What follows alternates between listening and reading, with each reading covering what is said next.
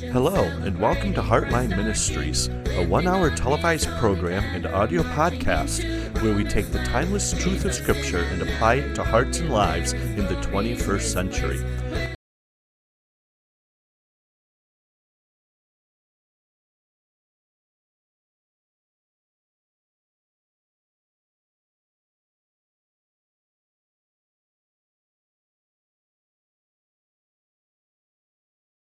Well, once again, we want to thank you so much for tuning into Heartline Ministry. I'm Pastor Harold Noyes, pastor of the Community Christian Church in Athens, Vermont. Alongside is my co-host, Pastor Timothy Golden. He's pastor of Life on Main in Charlestown, New Hampshire. Now, before we get going into our Bible study, which is going to continue in Galatians chapter 5, the co-founder of this program, which happened back in 2013, Pastor Sherman Stevens. He's my spiritual father. He's the man who led me to the Lord. He and I founded this program. Well, Pastor Sherman has now gone home to be with the Lord about a week ago.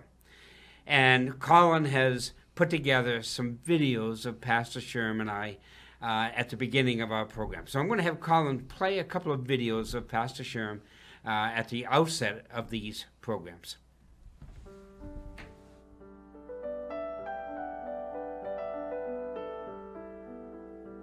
Hotline. Could you explain to us a little bit where you came up with that title and how you got there? That will give you something for your heart. God has a special plan for every individual's heart. You have to exercise our will and say, I will follow him. I will share his airspace regardless of what it costs me. God told him, my grace is sufficient for you. Paul, all you need is my grace. The problem was, and this is so true today, Pastor, the problem was they didn't do what they knew. Do you see the grace of God in me? Yeah. Sometimes we don't manifest the most wonderful thing in all of Christianity, the grace of God. Thank you, Pastor Sherman, for sharing with us today the wonderful word of truth. Now, here we go. Pastor Sherman, back in 1969, shared a message after he had lost 4 daughters in a fire. They lost the daughters in June of 69. I came to visit his church. Actually, I've been a part of his church, but I went to morning worship in August of 69. He shared the gospel on Jacob's Wells. I can remember the message almost to the letter, to the word, and that was the day that I trusted Christ as my Savior. So God used Pastor Sherman to lead this man to Christ back in 69. That's a lot of years ago.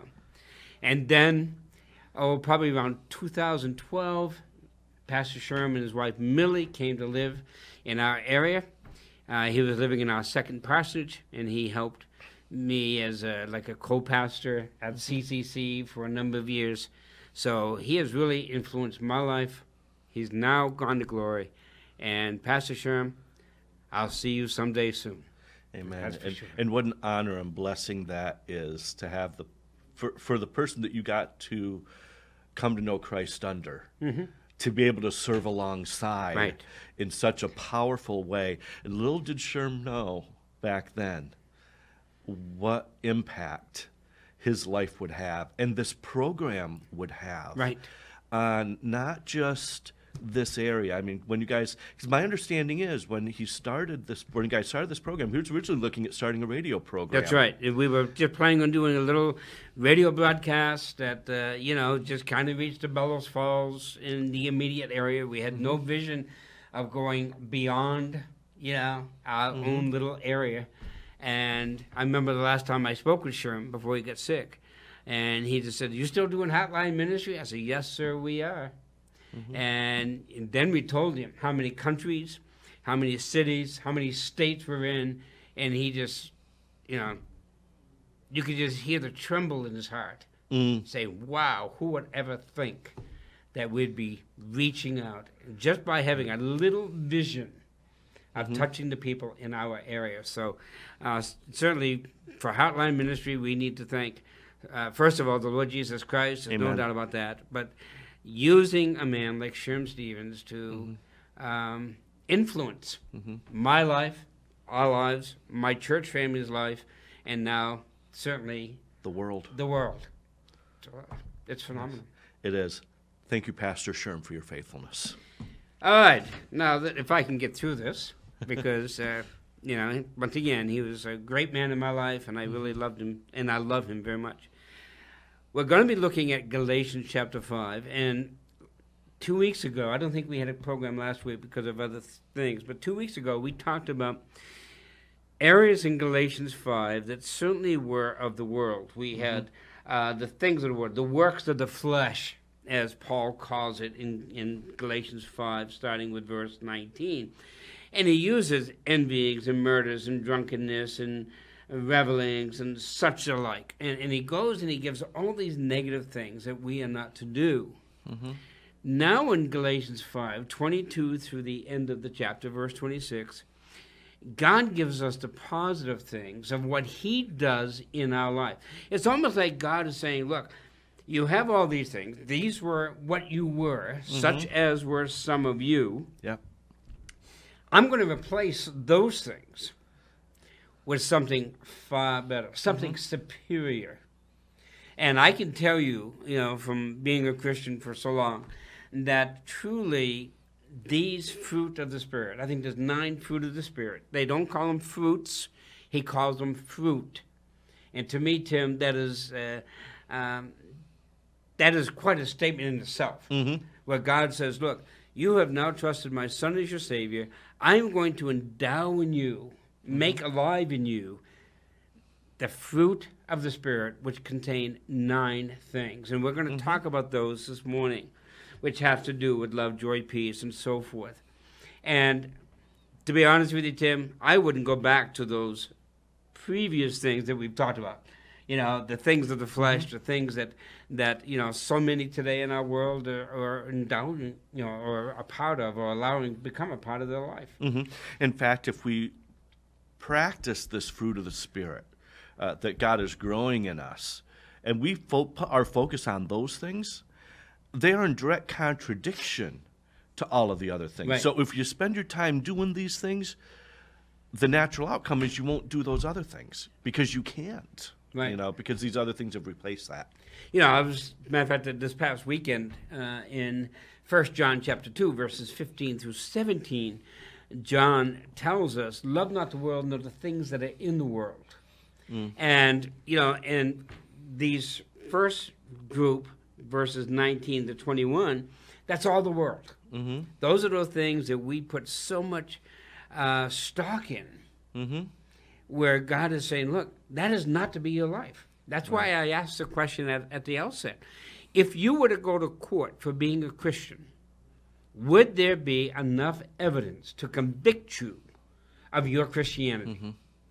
And I would have to say, and once again, this is not in judgment of anybody in particular, but I think it is in judgment of what I call the church, or what I think of the church, is an awful lot of Christians would not be convicted because they are not applying, and that's a big word for Pastor Sherm. When he was with us, he says, application is everything. If you don't apply it, you don't put it into use, then what have you got? Nothing. Yep. And that's why we're going to be talking about the fruit of the Spirit this morning, verses 22 to 26, because application is everything. Are we applying it?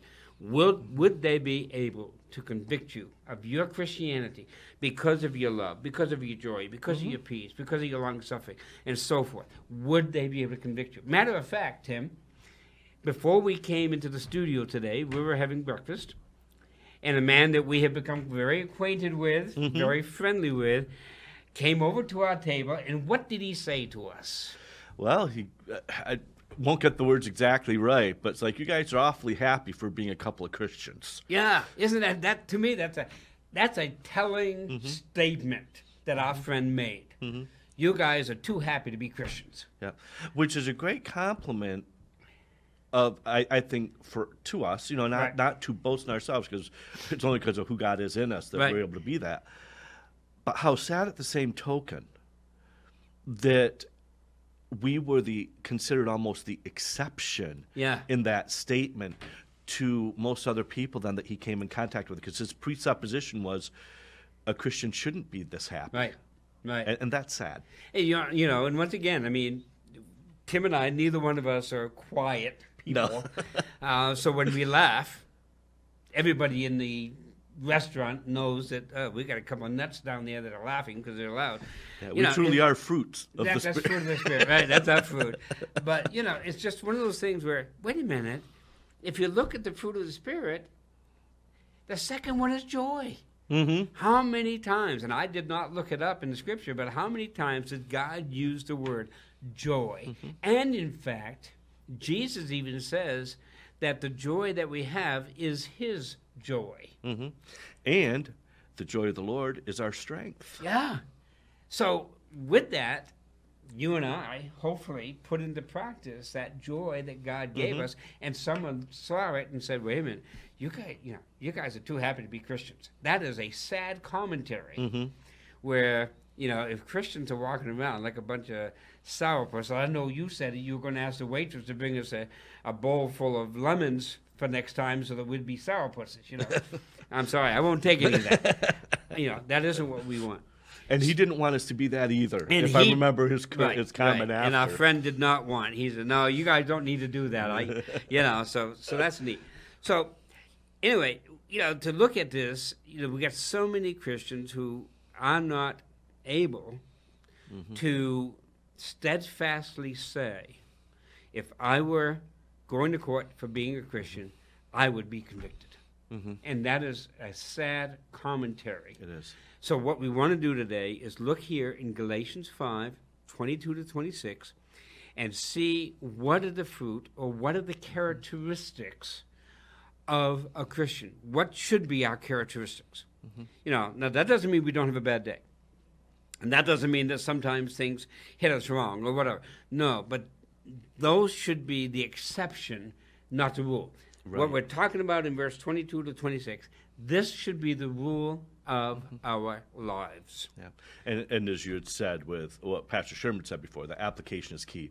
Paul was saying the same thing, because prior to even those verses 19 to 21 where it talked about all those things of the flesh, he started in 16 saying, walk in the Spirit. In verse 18, be led by the Spirit. Right. That's application, that's behavior, that's walking out and letting this become evident, not just to us, but to everyone around us. So if you walk in the Spirit and you're led by the Spirit, then obviously you're going to show the fruit. Verse 22 of the Spirit. Why? Because you become saturated with it. That's it. And that's what needs to happen for us as believers.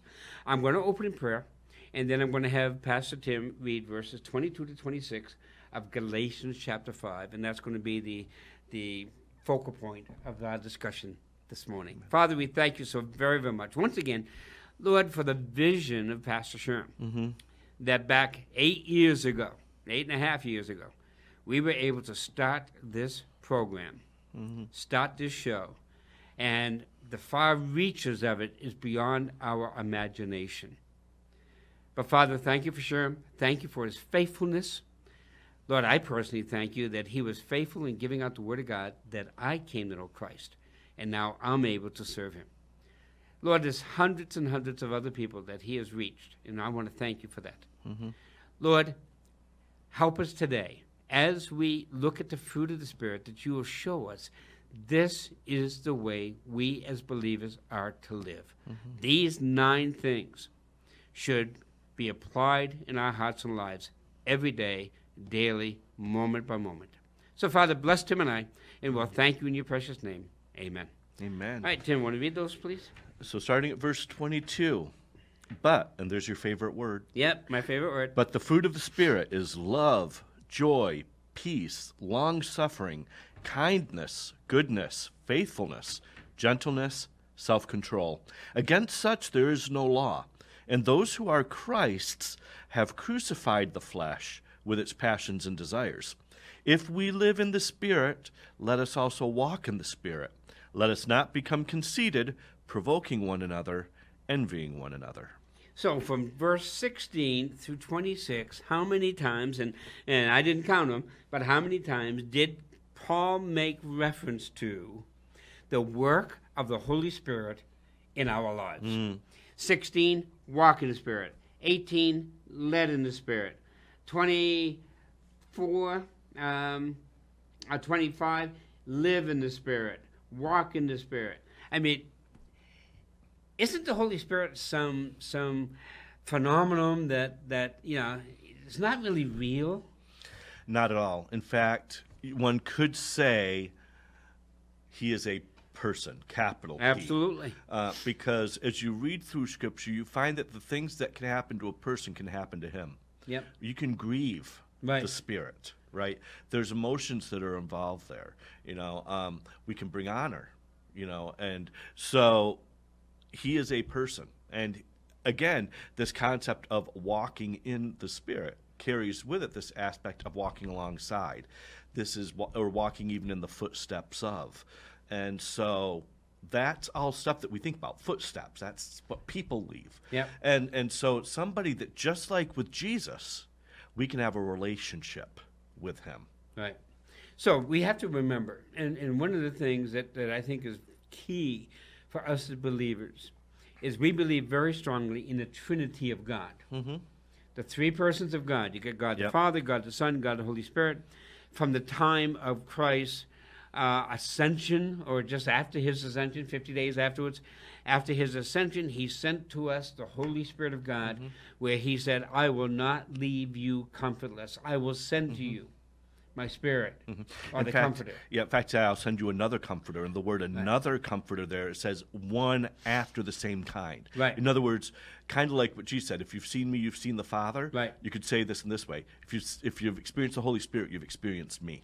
So.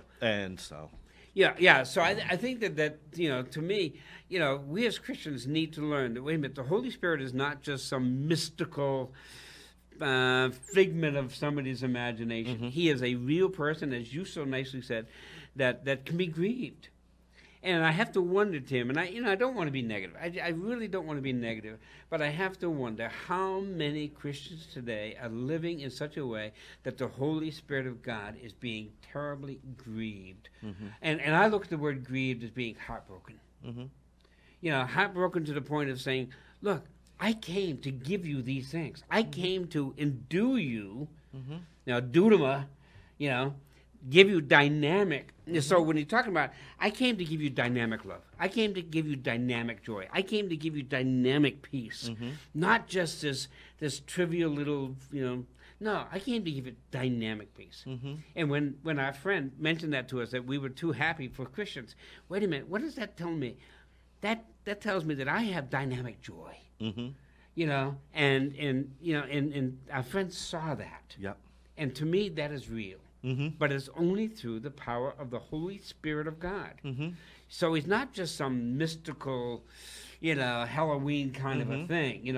He is a very real person that wants to live in us and do a work in our hearts and lives. Well, and what we see as we look through Scripture and we see his functions, just as Jesus' role was not to come to bring honor to himself, Jesus' role was to come and point us to the Father. Right. Well, the Holy Spirit's role was to come and point us to Jesus. And so his desire is, as he's walking with us, as he's leading us in all righteousness, that his desire is to point us to Christ, but it's also to bring us into more of his likeness, so that we reflect Christ, because that's his role. Yep. His role is to always point not just us, but everybody we come in contact with to Christ. And the way he does that is by pouring the very aspects of who Christ is into us. It's not that we become Christ. It's not that we become gods. Right, exactly. But it is that we reflect him, and we do so properly.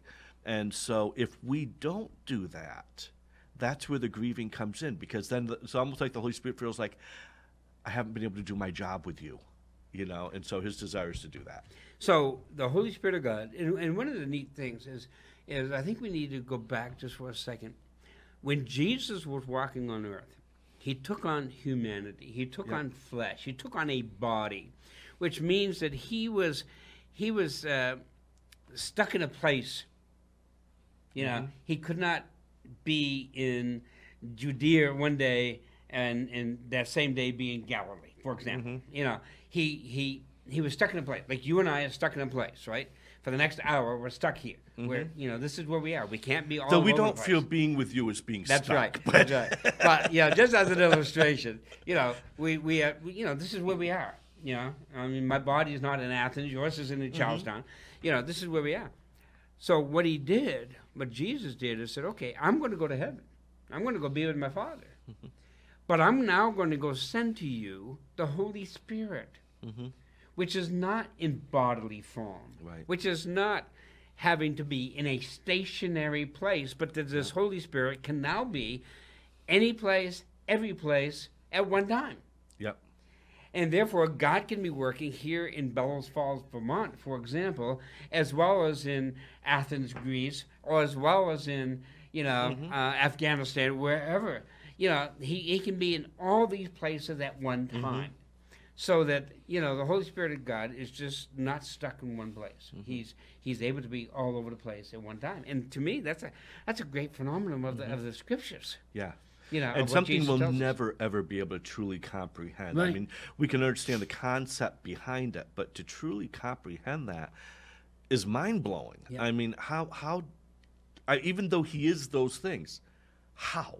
Yeah. You know, and we don't know. Someday we will. You know, Yeah. I think that's a little bit of what Paul was referring to in 1 Corinthians, that now we know in part, we prophesy in part. We know this to be true. We don't know how it fully unfolds, but it is true because we've seen it. Yeah. You know, you and I, you know, your worship services start at 9:30 on a Sunday. Ours start at 11. But yours is still going when ours is beginning. But you know what? We sense the Holy Spirit in our presence just as much as you do where you are, despite the crossover. Well, how's that possible? It's him. Yep. It's all him. Yeah, you know, but you know, and I know you do this too, and I would hope that all pastors do this. But before even our worship services, I go down with a group of my men, and we have prayer. And one of my men specifically, I think without any exception, every single Sunday says, "And Father, be with us here at CCC, but your church all around the world." Be with them. Now there may be some that are just finishing when we get started, or some maybe just be starting at the same time. Lord, be with them all. Just and do empower each pastor, each speaker, each missionary, each one who's speaking. You endue them all. How can you do that unless you be the Spirit of God? So therefore, he does this to his church, and it says, but the fruit. So the but refers back to these things you don't want to do, and that is the idolatry and witchcraft and hatred and variance and so forth, adultery, fornication, up in verse 19. You know, these are things you don't want to do. However, let me give you a list of things that you do want. Okay?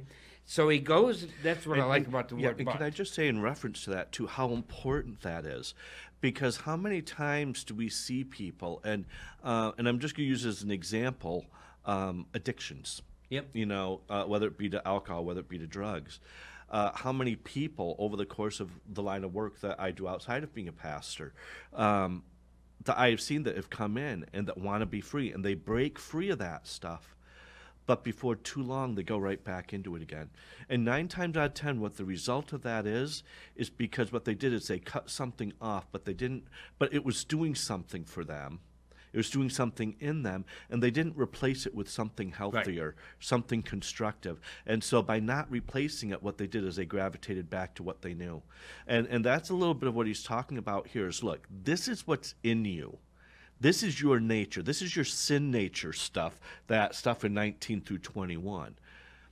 Get rid of that. But as you get rid of that, now here's what you want to put in its place. Because if you don't, what's going to happen is you're going to gravitate right back to all that stuff, whether you know Jesus or not. Right. So what I'm going to do, what I have to do, or what we need to do, is you need to fill that void that is now being left by getting rid of these sins of 19 through 21. Now you need to fill that void with something even greater. Yes. And that's why I think Paul is so specific in saying, but the fruit of the Spirit. And remember, it has to be of the Spirit. If you're trying to do it of yourself, it isn't going to work. Right. One of the statements that I made last Sunday in our church is love does not bring us to God.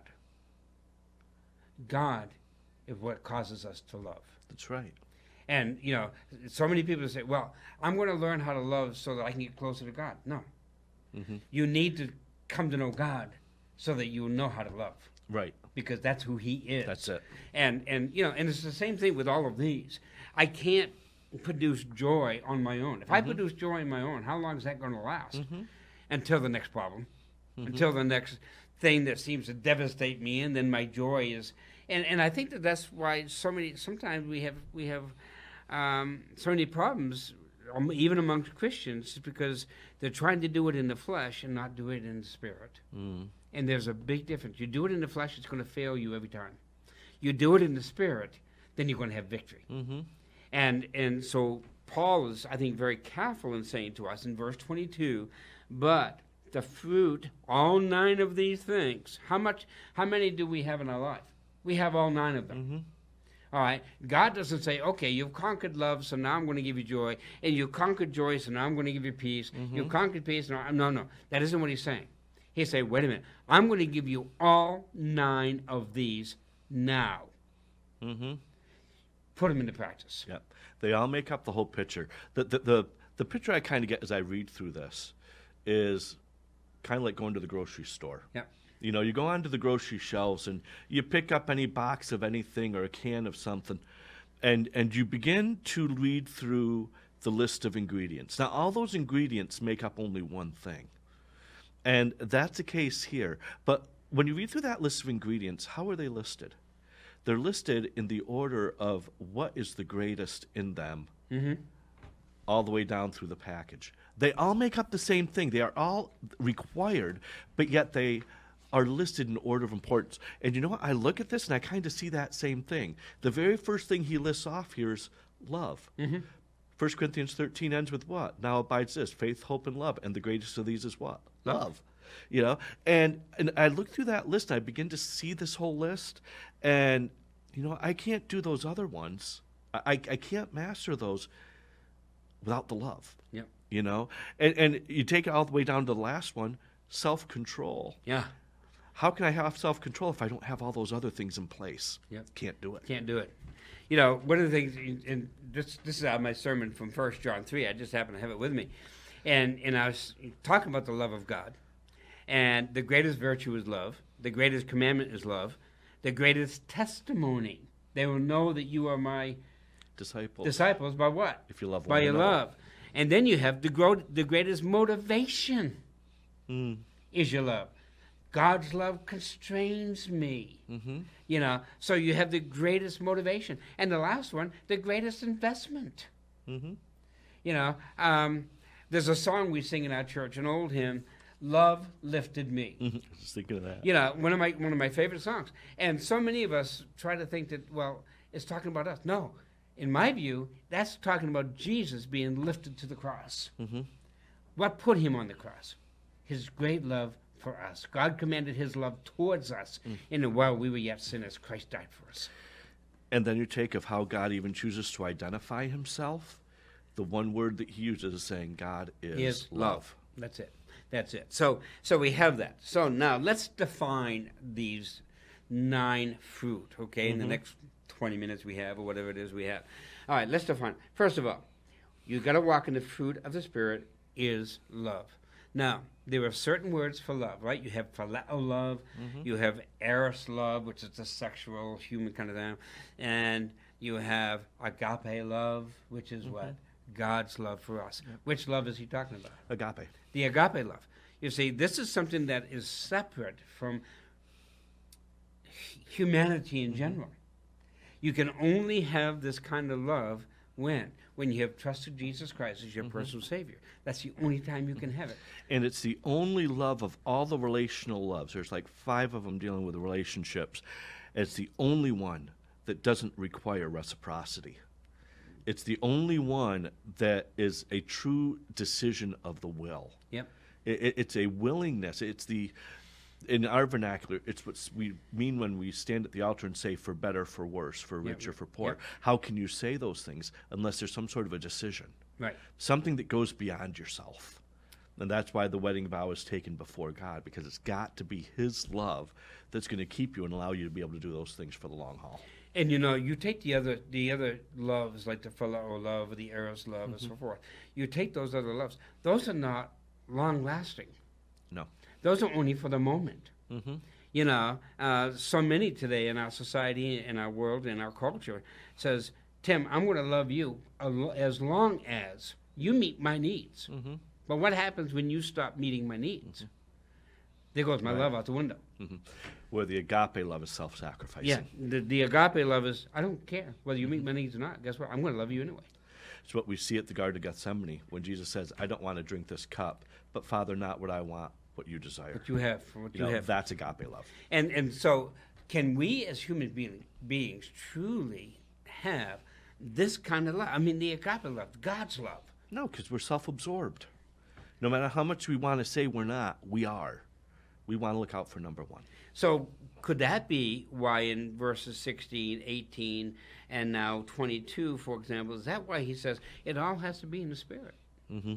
Unless you have the Holy Spirit of God living in you, you cannot have agape love. Right. It's an impossibility.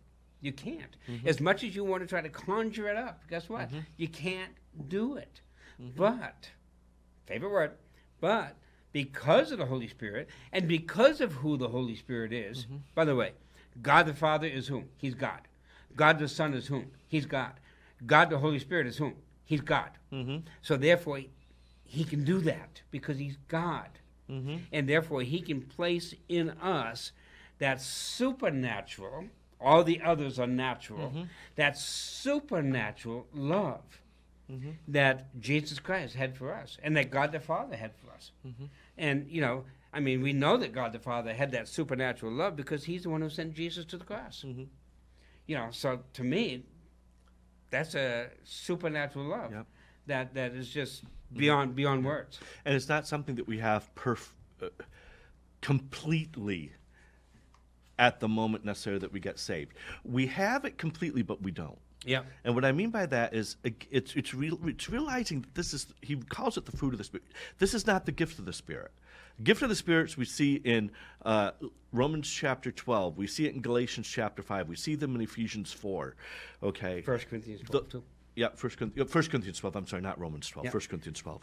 And a couple of them are listed in Romans 12. But he's not calling these gifts. See, gifts are given. Yeah. Those things can come supernaturally, boom, But the fruit of the Spirit, fruit grows. But what does fruit grow from? It grows from a seed.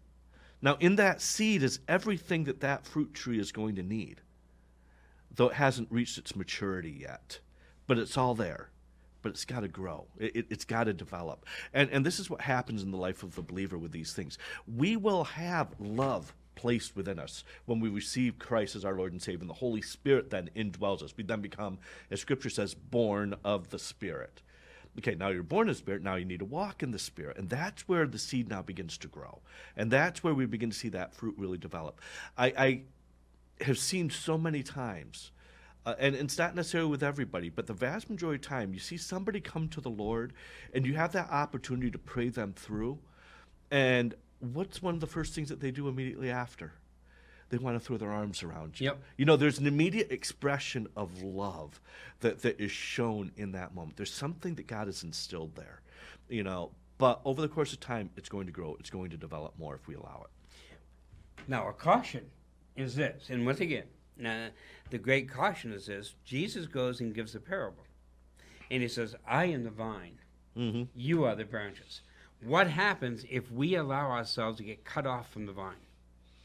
you're going to die. You're Wither going and to die. Right. No And fruit. I mean, you prune a tree, you prune a bush, whatever the case may be, and you lay it down beside it, guess what? That's going to wither, it's going to die.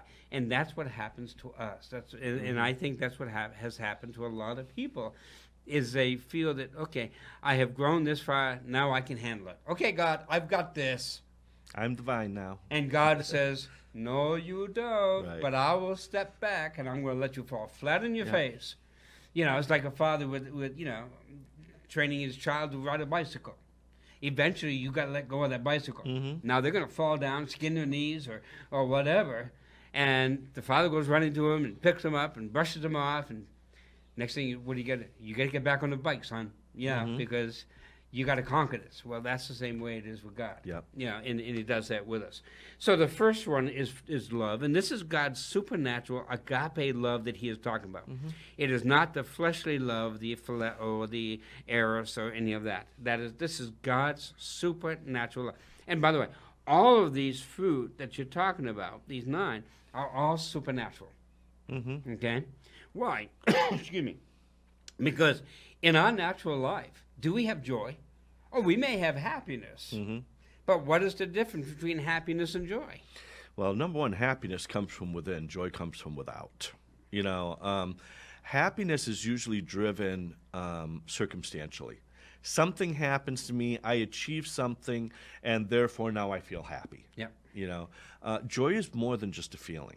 And it's not something that is determined by the exterior surroundings. It's something that actually is birthed from inside, that no matter what comes, we can still feel secure, and we can still feel anchored, and we can still feel a sense of contentment. It's almost like being in the eye of a storm. Everything can be blowing around you, but inside, you just know. You feel set. And that is so true for all of us, is how many of us, and I know I have in my life, I know you have in your life, and I hope that folks that are watching have experienced this, that even when circumstances seem not to be going your way, you can still have joy. Yeah. You can still, what James says, count it all joy when you fall into divers temptations. What does that mean? When you fall into different kinds of circumstances and trials and tribulations that you look at and say, how in the world am I going to get out of this mess or whatever, you can still have joy. I mean, Jesus called the cross his joy. I mean, can you imagine being put on the cross, being placed in this horrific death? Yet it says, for the joy of the cross. Why? Because he knew what the outcome was going to be. Therefore, we as Christians, though, with the fruit of the Spirit, we have love, now we can have joy because we know what the outcome is. We have a guy in my church that says this quite often, and it's very true. I've read the end of the book. I know how it ends. Yeah. Yeah. Yeah. Joy is very closely tied to hope. Yeah. Like you said, with Jesus, it was the joy that was set before him that he endured the cross. Right. It wasn't the cross was joy. It was the joy that was set before him. Well, what was set before him was that pleasing the Father. It was having us along his side for eternity. That was the joy. He had his perspective in the right place. See, the end result. That's what, when I'm counseling with folks who have cancer, for example, and all of those things. I mean, I've had a lot of people say to me, Pastor Noyes, you're strange, you're weird. And I said, yes, I know. But anyway, but you're strange because you have stage 4 cancer, but you don't seem to be worried about it. You don't seem to be concerned about it. Why? I don't have to be. I'm in a win-win situation. If I get healed, which I believe I have been, but if I get healed, I'm in a win. If the Lord decides not to heal me, I'm in a win-win situation. Why? Because I'm going to have the ultimate healing, and that is to be with my Lord Jesus Christ, as Pastor Sherm is right now. Yep. And to see him face to face and to be with those loved ones that have gone before me. I'm in a win-win. So if that is the case, then why shouldn't I have joy? Right. Why wouldn't I have joy? Because I can't lose. And that's the way Paul is saying, look, if you're walking in the Spirit, guess what? You're going to have this divine love that God has for you, the same love that God has for you. If you're going to walk in the Spirit, and you're going to be led by the Spirit, and you're going to live in the Spirit, according to this portion of Scripture, You're going to have joy. And there's something about when you're walking in the Spirit, when you're walking side by side with God, you're taking that time to really be in that relationship. You're nurturing that relationship. You're reading the Word. You're in prayer. Hard times come, and they're not fun. You know, I don't care if you're a Christian or not. They're not fun. They're not happy moments. Right. But there's something, if we have those things in place, I haven't seen it fail in my own life. I've seen it in your life as you've gone through the cancer. I've seen it in my dad's life when he suffered a stroke. That going through those hardest of times, there's something of God's manifest presence that is all of a sudden manifested even greater and experienced to a higher level than you ever did when everything was going great. Yep. And so there's almost an extra abundance of joy that came because of that closeness going through those difficulties, because you saw God for who he was. Let me share this example, and then we got to move on. But, the joy. So I praise God.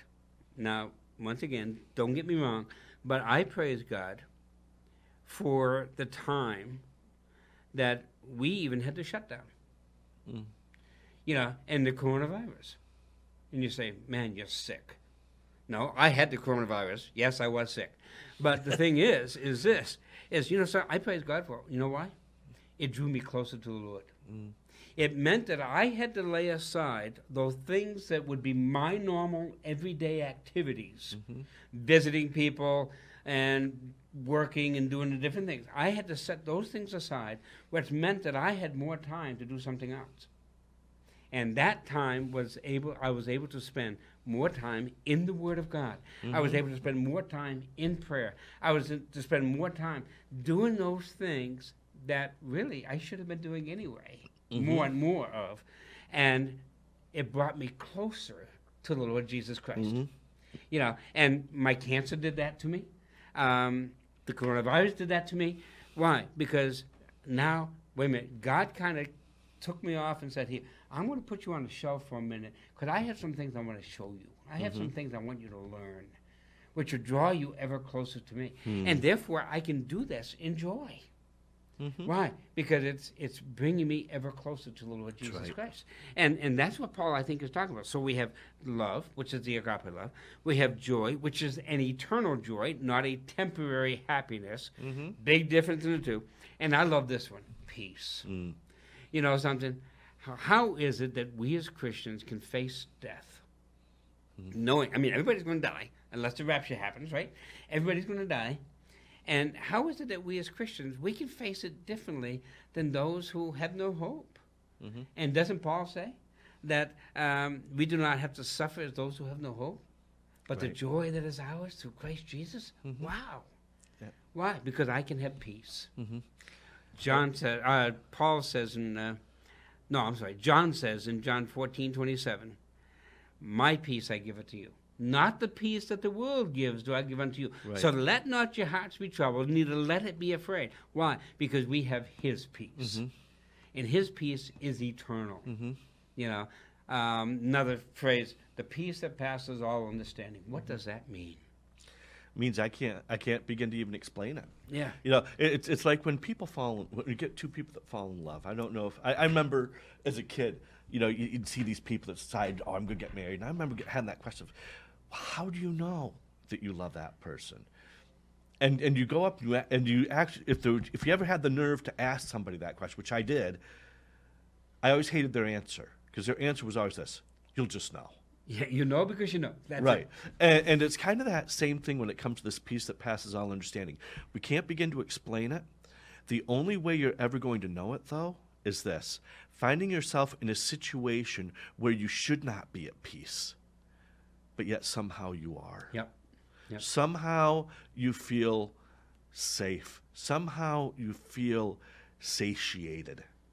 Think about like after a good Thanksgiving meal, before you've eaten those last few bites, when you overstuff yourself, but that feeling of, oh, that was a good meal. Yeah. And it's just that aspect in our lives where you're able to just kind of just sit back and think life is good. Yeah. Life might not look good, but because Jesus is in my life, and no matter what comes, I know he's got me, life is good.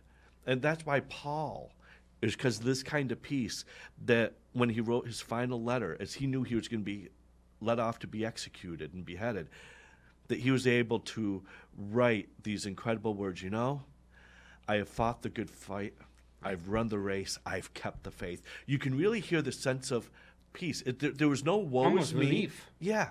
There's no woe is me in this. Yeah. It was, I'm not dumb. I know what's about ready to come, but, it's all good.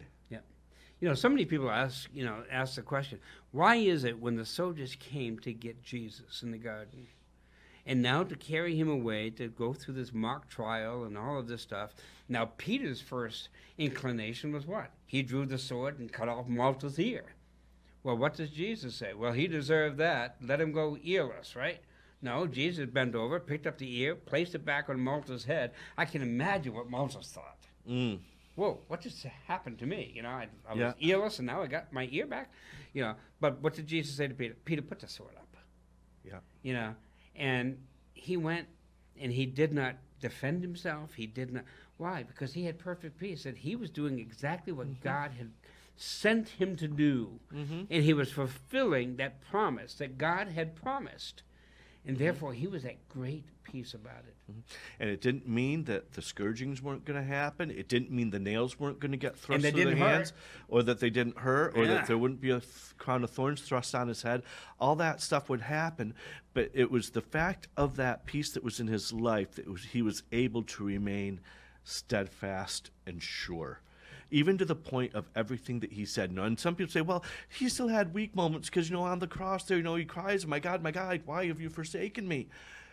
But the truth is it wasn't so much the cry of, God, where are you? Get me out of this mess. It was quoting Scripture. It was quoting Old Testament prophecy, is what he was doing to help people understand who he was. The ability to do that when you're going through the nth amount of pain that you can possibly imagine, and you're still able to remain that secure, can only come through the peace of God. When we as pastors were able to just readily go into the hospitals and visit and things, and some of those have been closed off or not able to do it as readily as we used to. I used to be, and I'm telling you guys all a story, and this is actual story about me. I would go into the hospital and I'd go meet with some people in my church that, they were dying. The time on earth was about to end. And oftentimes I had some of them say, Pastor, will you sing with me?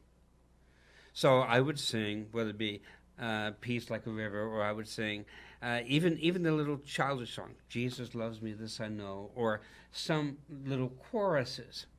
And on several occasions, I would be holding the person's hand, and on several occasions, they would go home to glory while I was singing with them. So I had a lot of people in my church say, if Pastor comes to the hospital, don't ask him to sing for you because you're going to die. Now, that is not true, but on several occasions, why? Because as we were singing to them, and they were singing with me, what did it do? It gave them that great peace, that great comfort where they were able to let go, and God was able to take them home. I remember doing that one time, and a wonderful elderly lady, Inez Moore, many, many years ago. I was sitting next to her, holding her hand, reading Scripture to her. Her son was sitting here, who was a non-believer at the time that I know of. And he said to me, Pastor, my mother would like to have you sing to her. And I said, okay. So we just started singing some of the sweet little choruses that we know. And as I was singing, I had my eyes closed because I was just praying and singing at the same time. Craig came over to me, put his arm on my shoulder and said, she's gone. Why? Because it just brought that peace. Why? You're quoting Scripture or you're singing Scripture songs, and that peace that flooded her, she was just able to let go, and Jesus was able to take her. And I had that happen on numerous occasions, not just one. So what happens? You get that great peace. You just get that sense of, and that's what happens to us. Even for us that are very much alive and so forth, you can get that great peace, even under the worst of circumstances. Well, next week, Tim, we're going to have to go with the rest of them because we only got into 3. We got 6 more to do. We'll do them next week. But, I once again, I really want to praise God that Pastor Sherm was able to have the vision to start this program back 8 years ago, almost 8.5 years ago now. And just to see what God is doing and how God has worked through it, I'm sure that Pastor Sherm is looking down and say, "Keep on preaching the word, buddy. Keep it." One of the neat things and it really was a thrill for me with Pastor Sherm is this: when he came to work with me for those several years that he worked at our church, he was so willing, even as an elderly man, seasoned pastor, was able to tell people, "He's my pastor." This young man that I had the privilege of leading to Christ, he is now my pastor. Yeah. And, there'll be beyond, words what that meant to me, to know that I was his pastor who pastored me and for so many years. And that's a great, great thing. So we want to thank you so much for joining Heartline Ministry. I hope this has been a help to you. I hope it's been an encouragement to you. Next week, we'll be looking at the last 6 fruit of the Spirit that is endowed in each of us who know Christ as Savior. We just need to apply them. Application is everything. I'm Pastor Harold Noyes, pastor of the Community Christian Church. We are located on the Lower Road in Athens, Vermont. We have morning worship at 9:30 every Sunday morning. We have evening worship at 6 p.m. on Sunday nights. We have Bible studies during the week. We have prayer meeting on Wednesday night at 7 o'clock. If you're in the area, we'd love to meet with you. We'd love to see you. We'd love to have you become a part of this and to just join us in fellowshipping and worship of Christ. And if you're in the Charlestown area, Sunday mornings, 11 o'clock, we are meeting at the Abundant Life Center for just a couple of more weeks. But we are there at 276 Main Street, right there on Route 12. Starting September 19th of this year, we will be moving from that location to the Charlestown Senior Center at 233 Old Springfield Road. It'll still be the same time, 11 o'clock on Sundays. But we also have a time of coffee and fellowship at 10 o'clock to make sure the sermon doesn't make you go to sleep. No, that's not really coffee the reason. Gets you wired. But coffee is good. But, encourage you to come and be a part of that as well so we can just fellowship together and maybe even pray together for any needs you might have. We thank you for tuning into the program. We ask that you do continue to get the word out about it, not just for their own benefit, for Sherm's benefit, even, and but share with people that you're enjoying this program. Share the clips on your Facebook page, your other social media presences that you have. You can also find us on fact8.com or over on YouTube at, if you go to bit.ly/Heartline Ministries, I'll take you to our YouTube page. We're also on Facebook, facebook.com/Heartline Ministries. You can find all the episodes of both those places. Get them out there, share them, leave comments. Any questions, too, that you might have, anything you'd like to see us even begin to address during some of these times together. Feel free to drop us a note there, send us a Facebook message, whatever, and we'll try to address those questions as well. So we want to thank you so much for joining us today on Heartline Ministry.